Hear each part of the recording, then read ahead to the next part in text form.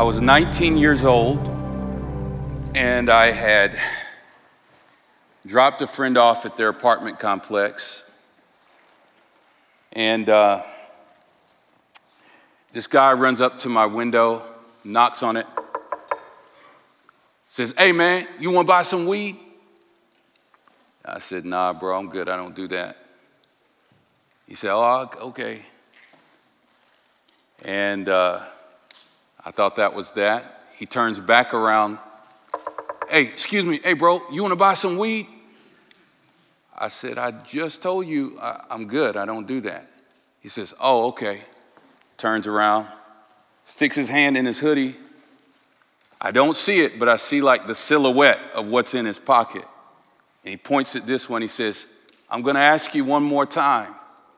Do you wanna buy some weed?" I was so confused. I'm like, is this a robbery? Is this a forced drug transaction at gunpoint?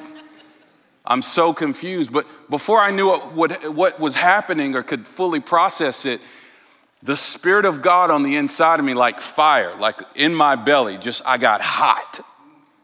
Just took over, and before I knew what had happened, I had opened the door, I was out of the car, and I was in his face like this. And I said, "Do you know who I am?" He said, "What?" I said, "No, do you know who you are?" And he goes, "Are you preaching to me?" And I said, "You obviously don't know who I am, and you really don't know who you are." And he says, "You don't know who you dealing with. You trying to preach to me? You want to talk to me about heaven and hell? Is that where we going with this thing? Let me tell you about hell." And he pulls out, I thought it was another gun or something like that.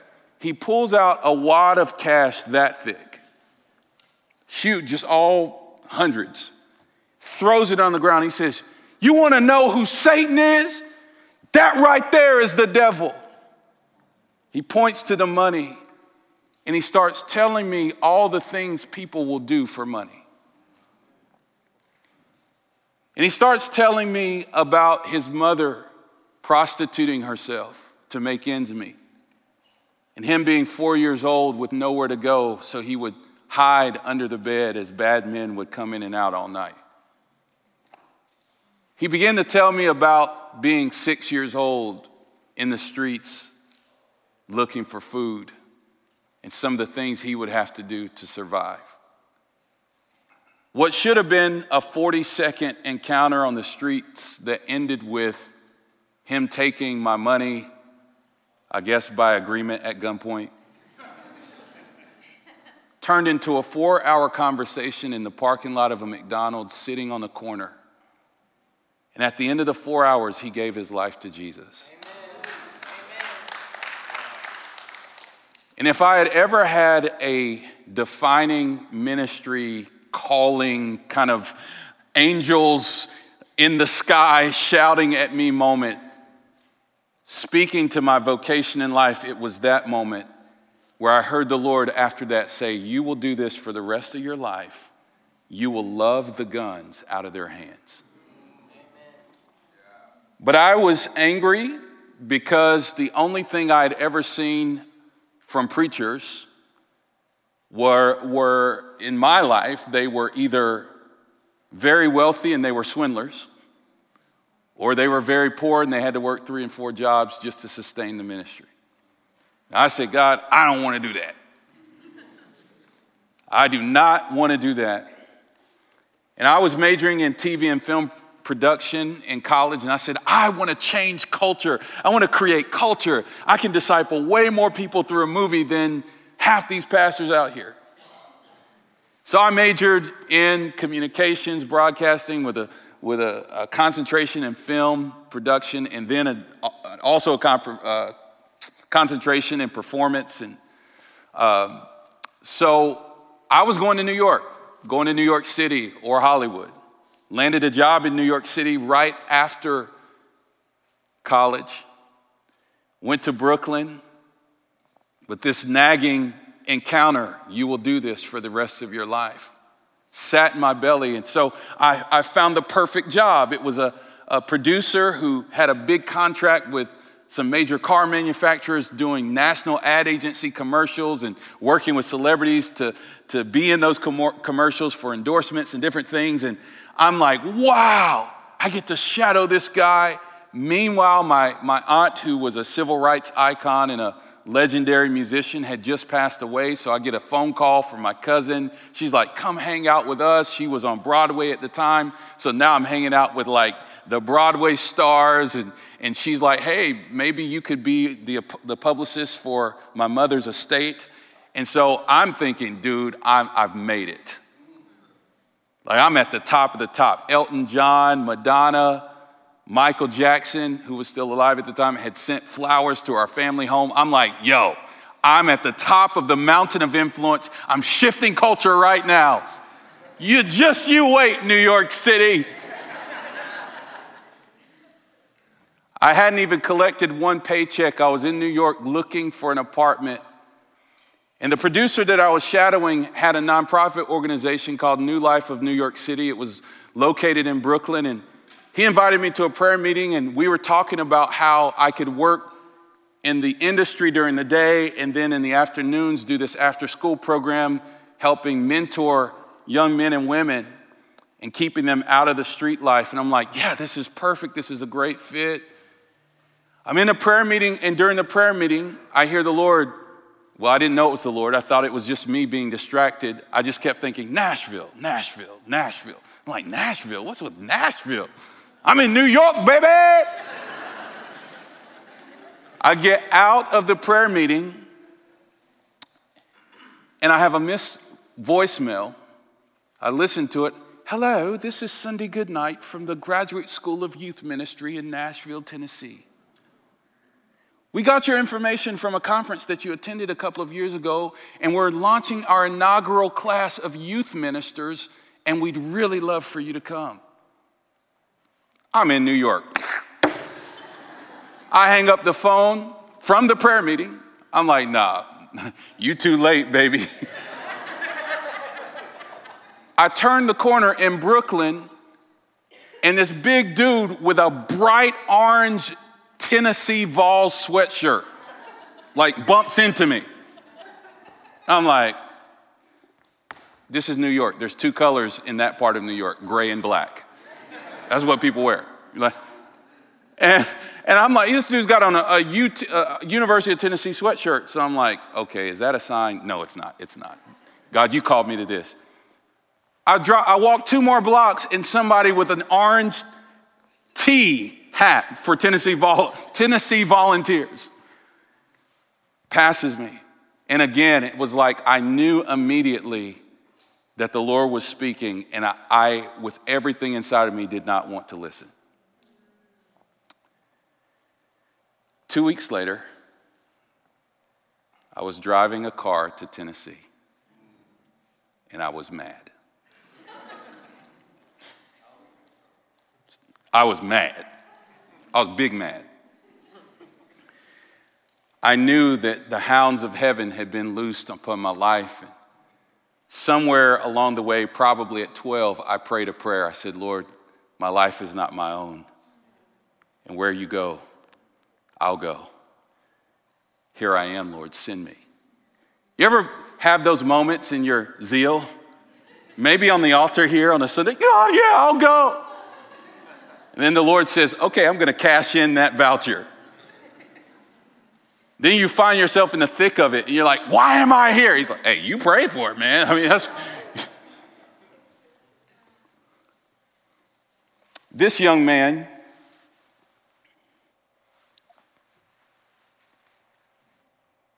was that man. A couple of years later, found myself in the most violent neighborhood of Nashville, Tennessee, doing gang intervention.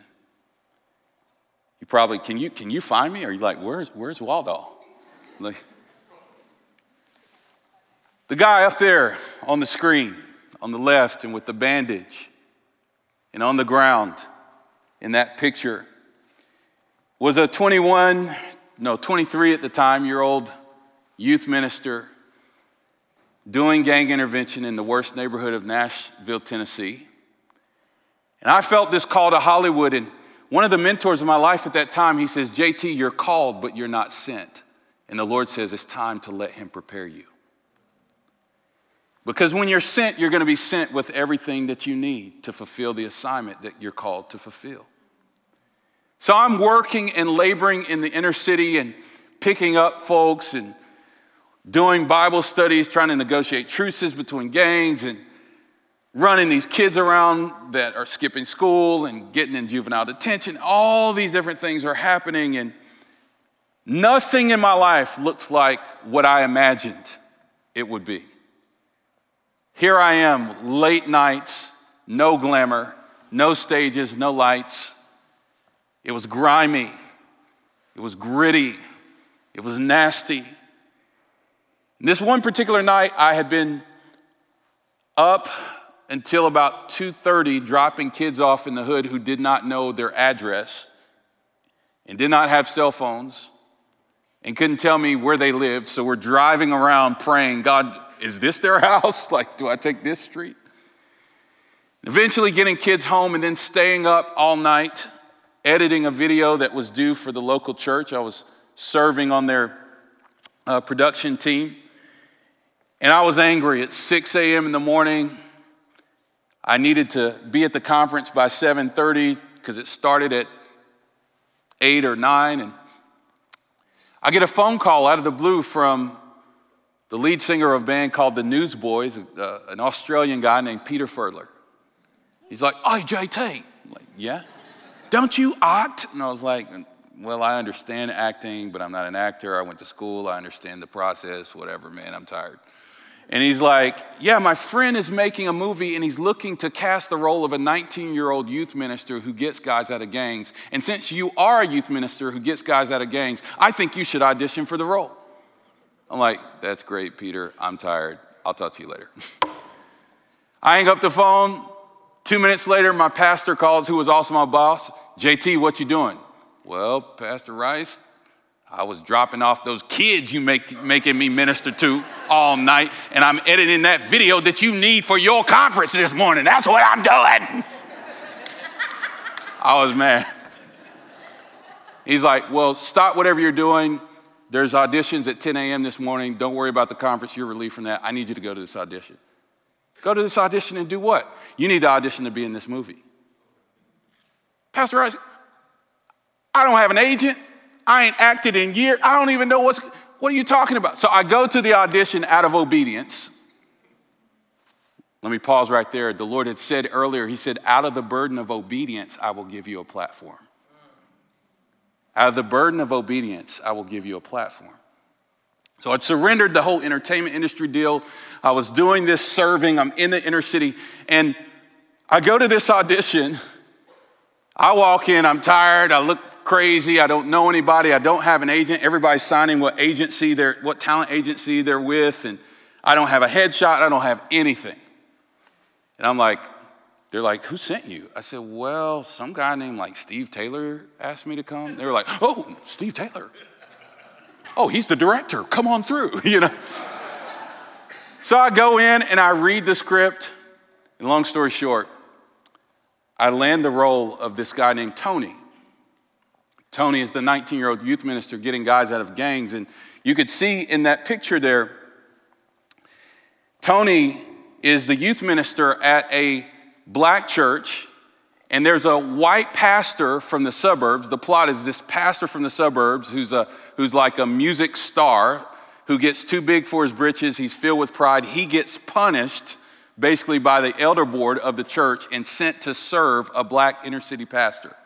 And so the story chronicles the clashes between the suburban world and the urban environment, and this contentious relationship as the white pastor goes through this process of humbling and learning from the black pastor and learning how to live and serve among the poor. And in the storyline, Julius, the young man sitting next to me in that screenshot, he wants out of the gang, but in the street life, there is no way out except by death.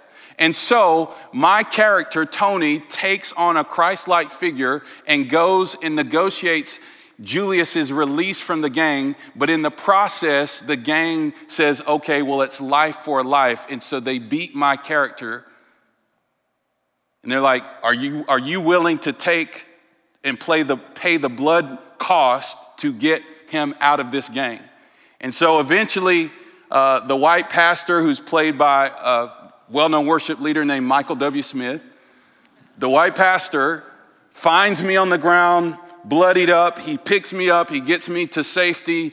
And eventually, this guy, Henry, washes my feet because he didn't understand the pain that I was going through post the traumatic beating event. And so we exchanged some words. He was not being empathetic with me and my pain. And so eventually, there's this reconciliation moment where he washes my feet, which then prompts a reconciliation moment between the white pastor and the black pastor. Why am I telling you this? It's because all of that began to create this space for me not just to be a youth minister. I wasn't just a youth minister in the natural or on screen. God was making me a prophetic sign. Out of my yes to Jesus, the Lord took my life. And in fact, my character walks with a limp because during the beating, he injures his left knee. And at the time, I had a torn ACL in my left knee and I was walking with a limp. When God scripts your story, it's only for his glory. And it's actually to produce a sign and a wonder that showcases to the world the reality of his existence in our lives and in our storylines. And so God used this movie to begin to bring me before city leaders and different folks in circles that were wanting to confront injustice within the city of Nashville and beyond, which eventually led me to Indianapolis, which then eventually led me to go and become a peacemaker in the midst of the riots in Ferguson in 2014. I don't have time to tell all the stories, but I am going to tell some. Last night, Tyler did an incredible job laying some groundwork and some foundational understanding for us concerning what justice and what righteousness is and where we are called in the gospel, how we are called to be a people of justice and a people of righteousness, and how that cannot be separated from this gospel. But out of the obedience and out of the yes, and I'm not toting my own horn, I want you to hear that out of a posture of prayer, God turned my posture into practical presence. Out of the posture of prayer, over and over and over again, radical shifts that have led to practical realities and transformation have begun from the place of prayer. And it was in that place, going to Ferguson to pray in the midst of the city on fire, the first major flashpoint in America, if you can remember that far back, in decades, since the Rodney King situation in Los Angeles. Before George Floyd, 7 years prior to Floyd, a young black man in Ferguson, Missouri is killed, and suddenly the racial tensions in America explode. The conversation on justice and policing begins to take center stage. And I was there just a prayer walk, and God gave us a message called civil righteousness.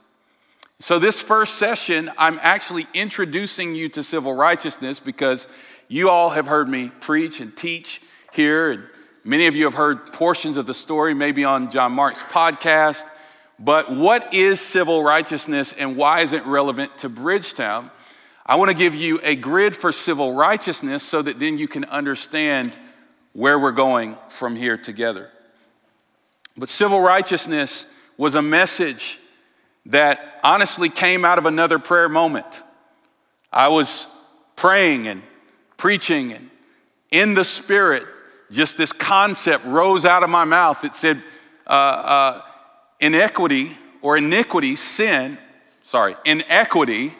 injustice requires a civil rights movement, but iniquity requires a civil righteousness movement.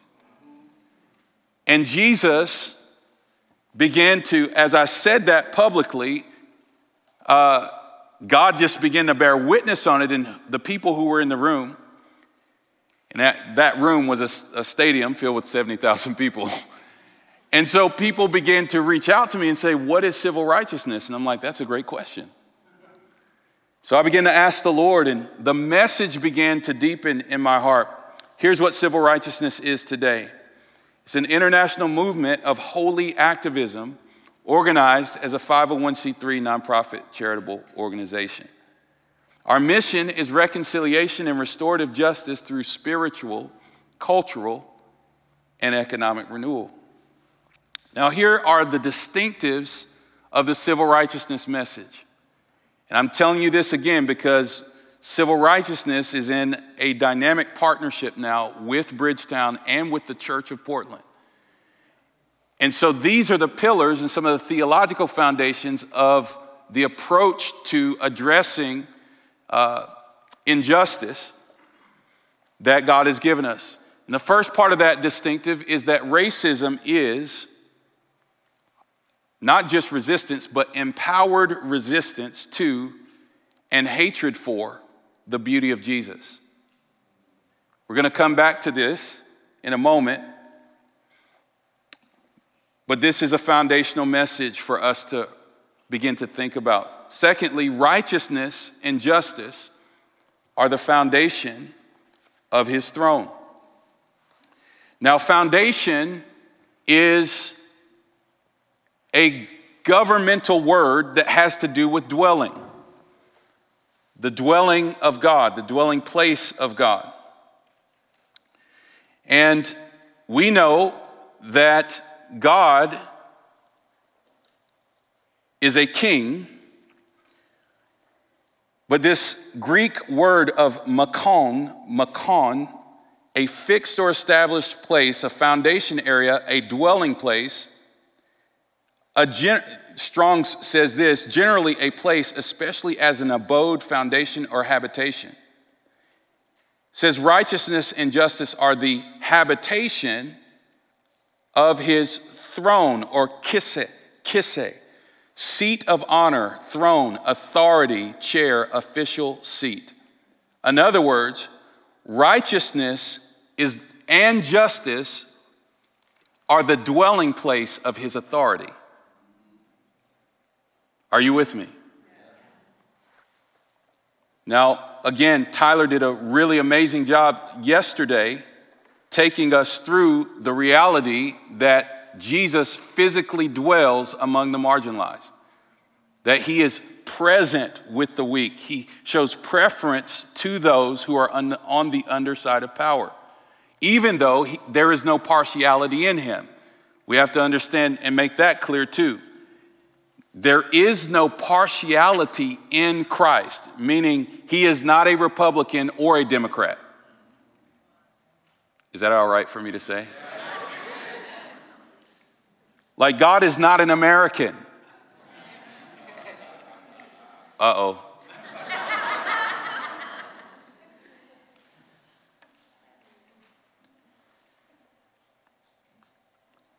Now, most of us have some sort of concept of what social justice is, even though I'm sure if I heard from all of you in the room, we might give different definitions. Social justice as a concept in Western culture today is actually pretty abstract, and most people have their own, you can form, depending on what your worldview is or your ideological position, what you think social justice is. So while we can talk about social justice, I actually believe that it's a little less helpful because it's not as clear as justice, which is ultimately defined by God himself. Like a social justice in terms of the distribution of wealth, opportunities, and privileges within a society. It's kind of this concept of fair and just relations between an individual and society. But social justice devoid of Christ is open to human interpretation and human standards of what justice is, of what is fair and what is equitable, based on what we think is best for the common good. Does that make sense? So we cannot allow our engagement of justice and our understanding of justice to be dictated by a definition that's less than the creator and the definer of all things. Okay? So when I say biblical justice, I'm only saying biblical justice to differentiate between social justice, but really, if we just said justice, like true justice that stands alone, is biblical. Does that make sense? Okay. So justice is a person. We cannot get to the definition of justice without getting to the person of justice. Our lives are hidden in Christ. We have to search him out to find our life. We have to search him out to find out what true justice is. Does that make sense? So in Isaiah 42, we see the person of justice. Jesus is justice. Isaiah 42 is one of my favorite passages. We're not looking at it here in this segment. And I want to also qualify what I'm talking to you about by saying that it would be an injustice to you for me to attempt to define all of these things in this one session or even in this one weekend. Because the truth of the matter is we've tried to lay hold and grapple with very complex layers of truth when it relates to justice and inequity in all of its various forms, not just in the racial conversation, but when it comes to systems and structures. We've tried to do it in maybe a special sermon or a special session or a special summit or a special seminar. I'm here to tell you, Bridgetown, you have to give your life to searching this out. You're not going to get it from one book or 10 books. You're not going to get it from one conversation or 2 social media posts.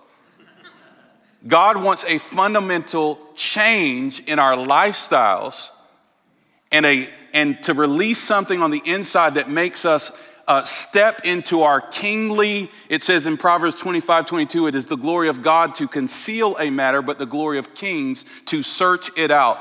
God wants us at Bridgetown to be a people who search out the mystery and the understanding of God's heart when it relates to these things. Does that make sense? Isaiah 42 declares Jesus. It says, behold my servant whom I uphold, my elect one, upon whom I have placed my spirit, for he will bring forth justice to the nations. It goes on and it describes how he will bring forth justice. It says that he will be peaceable. He will not lift his voice in the streets. It says that he will not shout or cry out. A bruised reed he will not break. A smoldering wick he will not snuff out. In faithfulness, zealously, he will bring forth justice. Again, this is not on the slides. This is Isaiah 42. You can write that down and read it. He will not falter, in verse 4 of Isaiah 42, he will not falter or be discouraged until he establishes justice on the earth. One of the primary works of Jesus on the earth is to bring justice. That is what he came to do the first time. That is what he's coming to do the second time. You cannot separate the justice conversation from the work of Jesus. It is the primary manifestation of his character and nature and how he is revealing himself in the book of Revelation, which we'll get to later. This messianic passage from the prophet Isaiah describes how the Messiah will function when he arrives on the earth. And some of the characteristics that we see in the Isaiah 42 passage of Jesus that we can take from this, where it says, a bruised reed he will not break, where it says he will not shout or cry out or raise his voice in the streets. It means he's peaceable. It also means a reed is very gentle, very, very fragile. It says a bruised reed he will not break. He's gentle. It says a smoldering wick he will not snuff out. When I think of a smoldering wick, I think of the church. You are the light of the world, a city on the hill that cannot be hidden. But if we're really honest, how many of you would say you feel like your primary understanding and heart for engaging in justice and the most justice work that you see done in the world, you would say, you would immediately think the church is really leading the way?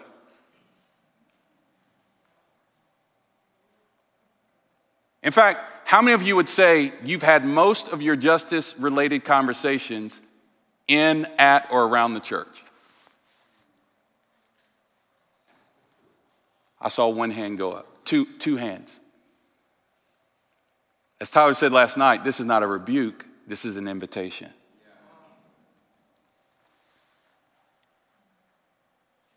In our humanity, when we've navigated the Floyd era, when we've navigated an election year, when we've had these whirlwinds of civil unrest and the pain of the COVID era and all these different things, there's been, maybe rightly so, but there has been a tendency to say, you know what, well, the church is not saying anything, the church is not doing anything, and so we can become so vindictive against the church that we say, you know what, we're just throwing that whole thing out. They don't even have a light. When Jesus says, no, your lamp is burning about that bright, but I'm not going to blow it out. I'm going to actually cause what's a tiny flame to turn into a fire. And it says, in faithfulness, he will bring forth justice. In other words, he's faithful. That's good news. He is faithful. He has not abandoned us. We are not alone in this intersection of time and history. He will do it. And it says, in his teachings, the islands will put their hope, for he is hopeful.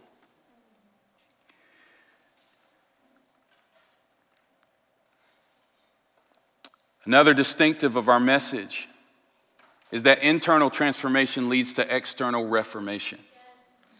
Internal transformation leads to external reformation. Again, Tyler last night talked about the proof of our faith. The proof of the presence of God at work within our lives is that there should be reformation wherever we go.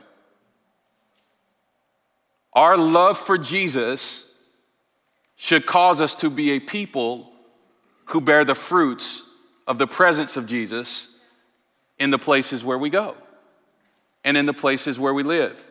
Matthew 23:26, which is a rebuke, says, you hypocrites, you Pharisees, why is it that you clean the outside of the cup, but the inside of the cup is filled with dry bones and lawlessness? He's talking about our tendency when we see an injustice to immediately talk about what needs to be cleaned on the outside. Just to provoke some of you, because this will be a provocative day. We're going on a provocative journey today. And I'm not stating a personal position here. I'm just saying, as an example, the first thing that we do when we see a mass shooting is talk about banning assault weapons, right? And there's a lot of reasons why that could be a great idea, but it also is revealing of our tendency to lean towards solutions that make us feel like we really accomplished something. When the truth of the matter is, if I take this laptop right now and I assault you, it just became a weapon and you just got assaulted, so it became an assault weapon. Do you hear me? I'm not making a case against gun violence. There's a whole nother conversation against gun reform, which I actually believe we need some common sense reforms. But what I'm saying is our tendency is what the Hebrew people would rip their clothes when you hear of bad news. When there's grief, when there's mourning, you tear your clothes. When we grieve and we're in mourning, the first thing we can think of to change to show our grief is what law do we need to tear? What leader do we need to elect? We basically have a tendency as humans, and the Pharisees are being rebuked by Jesus for this. We have a tendency to do something immediate and tangible that we can see on the outside, but it does not affect change on the inside. Does that make sense? And so Jesus' mode of doing justice is he confronts the internals And then from the place of internal transformation, then we step into the arena of the civil and social government, and we're motivated not by pity, but by divine compassion. Does that make sense?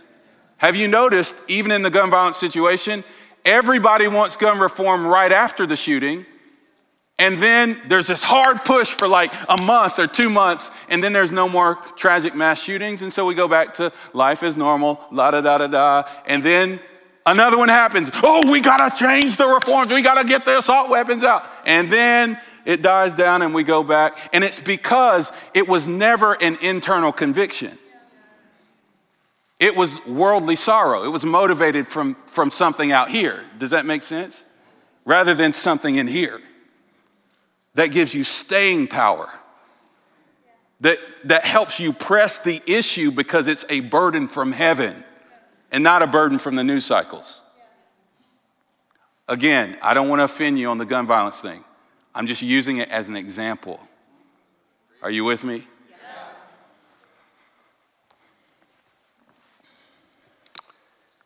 So he says, clean the inside of the cup. 2 Corinthians 5, the church has been given the ministry of reconciliation. This is a key passage for us. And I'm saying this because I'm laying a foundation right now for us to deep dive into these topics in the fall, both from the pulpit and in our Justice Center. We want to have ongoing classes around these, and I'm talking night classes during the week where you can come and do a deep dive study, on reconciliation for weeks on end, and where we can really unpack these things. There's no possible way we can do it today, okay? But in 2 Corinthians 5, it says that we have been committed the word of reconciliation. So when you hear Bridgetown Justice, this was actually going to be named the Bridgetown Justice, Reconciliation, and Mercy Summit, but all the cool creative guys were like, that's too long, JT. It just needs to be the Justice Summit. Okay, you're right, all right. But as a community, we will embrace the word reconciliation. It is not our idea. It is God's idea.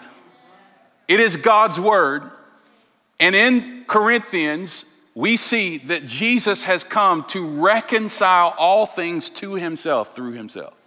All things. And we are now the stewards of the ministry of reconciliation and the word reconciliation. Now, some people in the racial justice and social justice movements don't like the word reconciliation.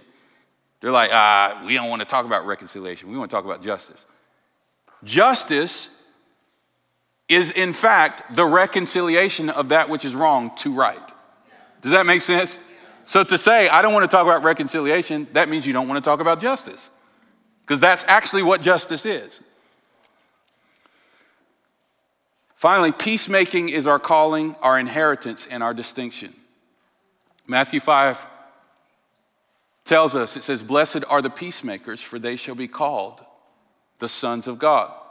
There will be increasing chaos in the world. Folks, it's not going to die down. It's only going to get crazier.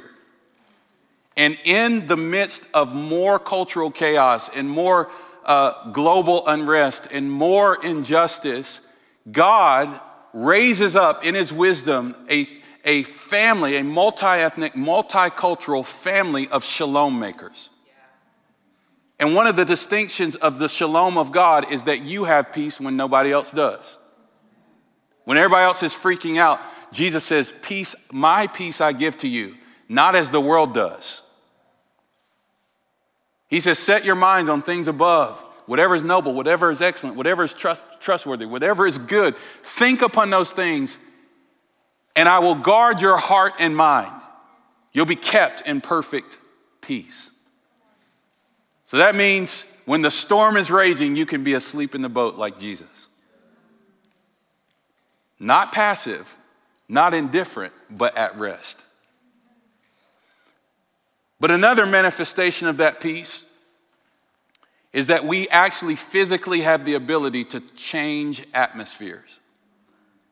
Places that are in pandemonium, pandemonic activity, widespread manifestation of chaos and lawlessness, God gives us the authority to step in as carriers of the Prince. Prince is a governmental word of peace. We show up on location, and without saying a word, we stand there, and suddenly the demons that are causing chaos all around us are brought into captivity by the Prince of Peace. Now you're like, okay, that sounds really strange, JT. I'm going to show you some stories. I can't believe it's already 10:16. I got to speed this baby up. I'm going to tell you and show you some stories of how this is a reality and has become a reality within the civil righteousness movement, and how we are going to do this together in Portland. We're going to do this together in Portland, okay? Another form of peacemaking, again, that's a whole 4-hour teaching. I have a whole 4-hour teaching on peacemaking. So we'll do that in our Justice Center in the days ahead. But shalom making, meaning wholeness or completeness, part of the work of justice is to go into the places that are broken and bring the shalom, to work to make that which is broken whole. If it's a broken educational system, we want to make it whole. If it's a broken financial system, we want to make it whole. We want to be the peacemakers. That means that my creative giftings and my creative degree was not wasted, because we are all creatives partnering with God, the great maker, as he is remaking the earth, refashioning the brokenness of humanity, taking the raw materials to form for us a place where he can dwell. Does that make sense? Now, in justice, I put racism is resistance to the image of God within man. It's hatred for the beauty of Jesus. Well, injustice is the violation of God. It's first not a violation against you if you're on the wrong side of power, or if you have been oppressed. It's not, you can actually be freed from some of your offense by understanding it wasn't just you who got offended, it was actually God. Injustice is a violation of God, it's a violation of his law, and it's a violation of his image bearers. So we also get violated by injustice. Matthew 25, truly I tell you, as you have done to the least of these, so also have you done to me. John 15, if the world hates you, remember that it hated me first. Since they persecuted me naturally, they will persecute you. Now, the rejection of Jesus within humanity is the spirit of the Antichrist. The rejection of Jesus within humanity is the spirit of the Antichrist. By this you know the Spirit of God. Every spirit that confesses that Jesus Christ has come in the flesh is of God. Every spirit that does not tolerate or that does not confess that Jesus Christ has come in the flesh is not of God. And this is the spirit of the Antichrist, which you have heard was coming and is now already in the world. What this means is that if I deny that Christ is in you, if I deny that you even have the capacity to carry Christ, and I treat you as such, what I have done is come into agreement with the spirit of the Antichrist, which hates Jesus and hates what Jesus looks like. And so when I reject that he has been incarnated within you, or that you have the capacity to be a carrier of Christ, which has happened not only with people of color, whose slave master says, well, these are ravenous beasts and they don't have souls, so there's no way that Christ can dwell in them. And if so, they definitely can't preach and teach, because God would not steward and entrust divine mysteries to a low-level animal like this. That was the spirit of the Antichrist, saying Christ is not in you. If I say to a woman, you know what? Well, I can get the revelation, but you know what? You can't. What I've just done is deny the imago Dei within that expression in that gender. Does that make sense? And so I'm coming into agreement with the very spirit that is in opposition to Jesus. And that's why this is an issue. Now, in 1 John 4, we see this passage, but in the next verse, it says, no one has seen God at any time, but if we love one another, God abides in us, and his love has been perfected in us. By this we know that we abide in him, and he in us, because he has given us of his Spirit. We have seen and testified that the Father has sent the Son as Savior of the world, and whoever confesses that Jesus is the Son of God, God abides in him, and he in God. And we have known and believed the love that God has for us, for God is love. He who abides in love abides in God, and God in him. Love is the litmus test as to whether or not we are in God. But this is the real part, the fearful part. If someone says, I love God, but hates his brother, he is a liar. For he who does not love his brother whom he has seen, how can he love God whom he has not seen? And this commandment we have, that he who loves God must love his brother also. If you want to know whether or not you are even in the faith at all, the question is, do you love your brother? If you do not love your brother, which then the question goes, who is my brother? Am I my brother's keeper?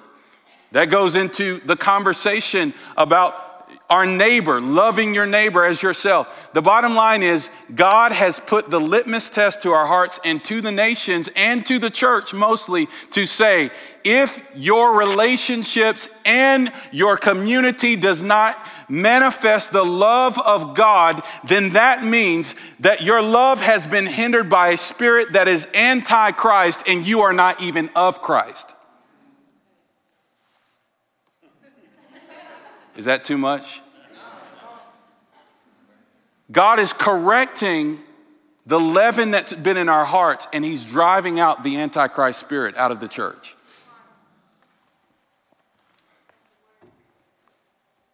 This is not a rebuke. This is an invitation. All of us at some level or some measure have inherited antichrist ideas, antichrist ways of thinking, antichrist ways of being. That's why we're in the house of the Lord, so we can become like him, right? So this should be hopeful. Now, anytime the Spirit, I'm talking about the Spirit because we often talk about these issues from a purely sociological standpoint, and we will. But what we don't talk enough about in the church is how the spiritual world is influencing our sociology. And so anytime the Antichrist spirit dictates a violation against a person, a place, or a group of people, that spirit, what we have to understand in the supernatural world is that there are governments and there are structures, just like we have a mayor and just like you have a state, federal, and local government. There are hierarchies in the spirit that have jurisdiction over cities, over regions, over nations, over families, over bloodlines, and it's very, very real. By the time I'm done at Bridgetown, you're going to understand the spiritual hierarchy and you're going to know how to move above it. But I need you to understand this. Here in the West, we act like what we can see is more real than what we cannot see. Where we enter into maturity in this conversation is that we're going to have insight and we're going to have eyesight. We're going to have eyesight in the natural, what we see in our city and what we understand through whatever academic or experiential training we have. But then we're going to have supernatural spiritual insight. Does that make sense? Yeah. So that's why I need you to go here with me for just a second. Now, When the Antichrist spirit finds a heart that can come into alignment with it, what happens is rulers of wickedness in high places in the structure of the spiritual realm. This is what Ephesians talks about. Rulers of wickedness then begin to dictate certain things to, let's say, a governor. Let's say the governor of Oregon.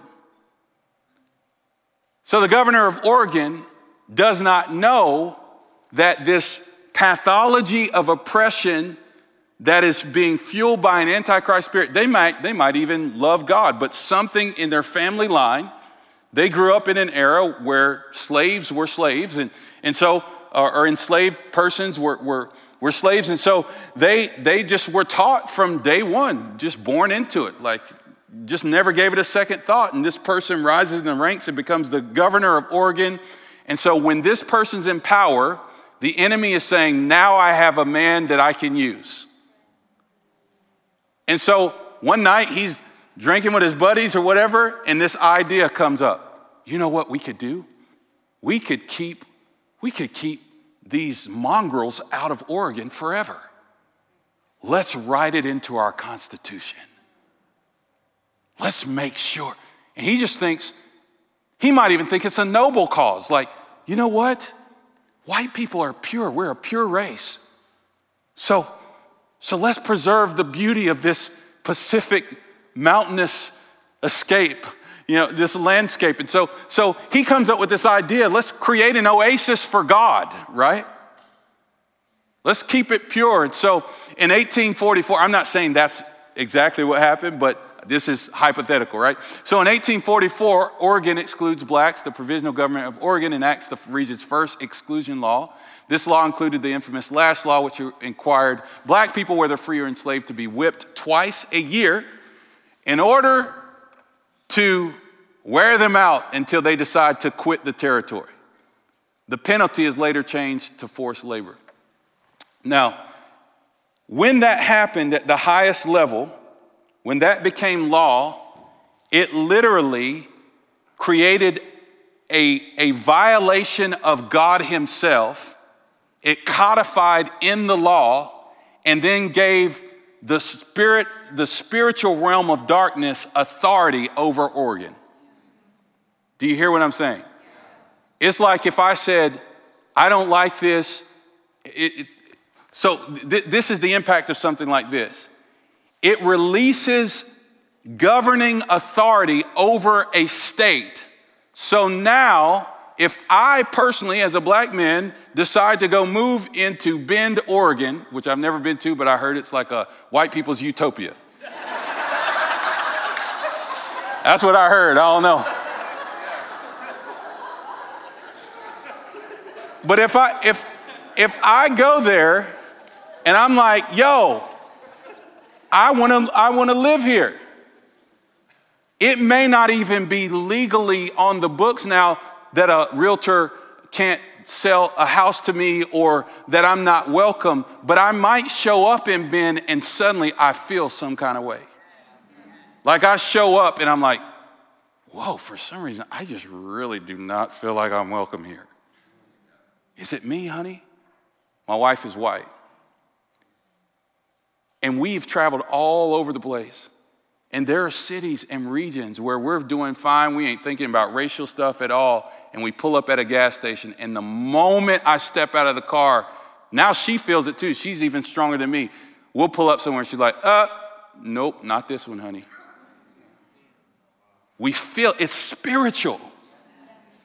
And though the land doesn't look like what's in the spirit, it's still there. And though the laws have changed, it's still there. Because the only people that can remove the legal authority of that power and principality are those who have been seated with Christ in heavenly places, far above powers and principalities, that we might come and take captive every thought that sets itself up against the knowledge of God. Do you understand what I'm trying to say to you? So there are portals in the spirit that are open, and these violations create a breach. Everybody say breach.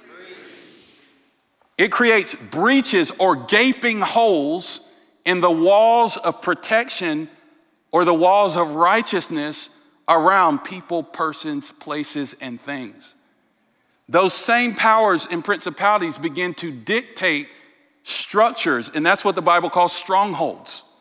Not just in your mind. I'm talking about in the spirit. There are these instruments that then are codified and given legal power or authority to dictate the way we live together by manifesting in the form of zoning laws and various lending practices with financial institutions and various ways that, immigrants and refugees are or are not being received. And so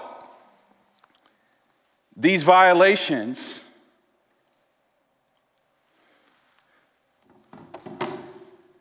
continued. Another violation when Oregon became the only state admitted to the Union with an exclusion law written into its state constitution, banning any free Negro mulatto not residing in this state at the time from living, holding real estate, and making any contracts within the state. That's interesting because today, as I've been meeting with black pastors and leaders all over Portland, one of the first and most prolific things that I keep hearing is black leaders saying, we have no sense of place. We've been driven out of our communities. Gentrification, we can't afford it anymore. If I'm honest, Bridgetown, this very neighborhood.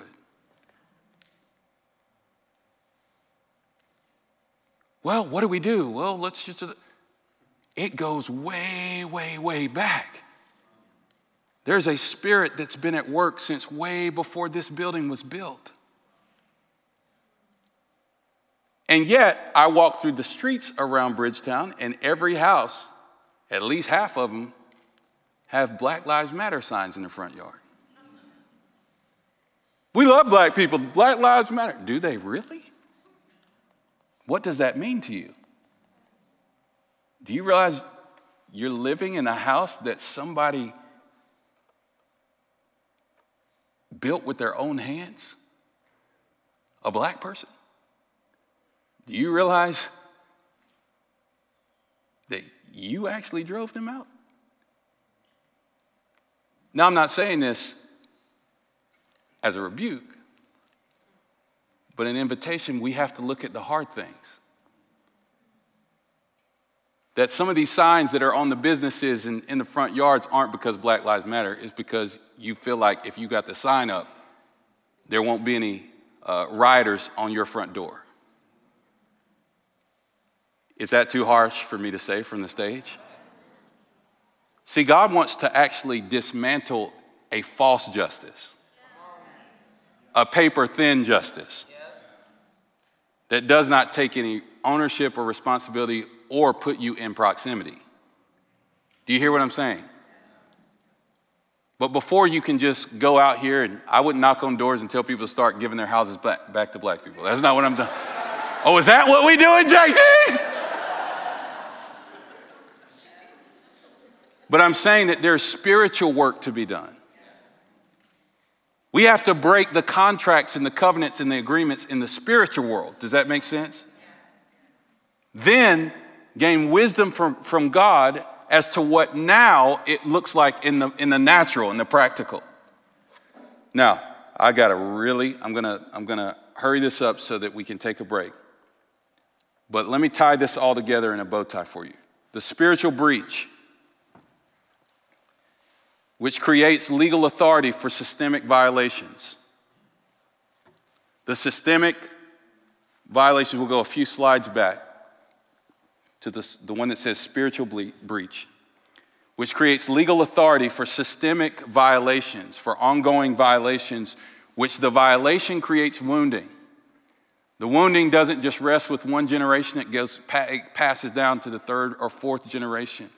So now you have people who are living with people on the underside of power, not just blacks. I'm talking about anyone who's experienced a violation of the image of God, whose spirit has been violated. Wounds get created. There's even research about epigenetic epigenetics, where there's wounding in your DNA cells, trauma. And it creates transgenerational wounding, which then leads to pathologies of oppression. Meaning like the way we think and the way we function and live, all of us are suffering. We've inherited certain pathologies of trauma. And then that enculturated some things that we have codified as just culture, just the way things are, the way we do things. Some of those things are actually just trauma. And God actually wants to heal our trauma, which will then actually change our cultural expression. And that trauma perpetuates cycles of injustice.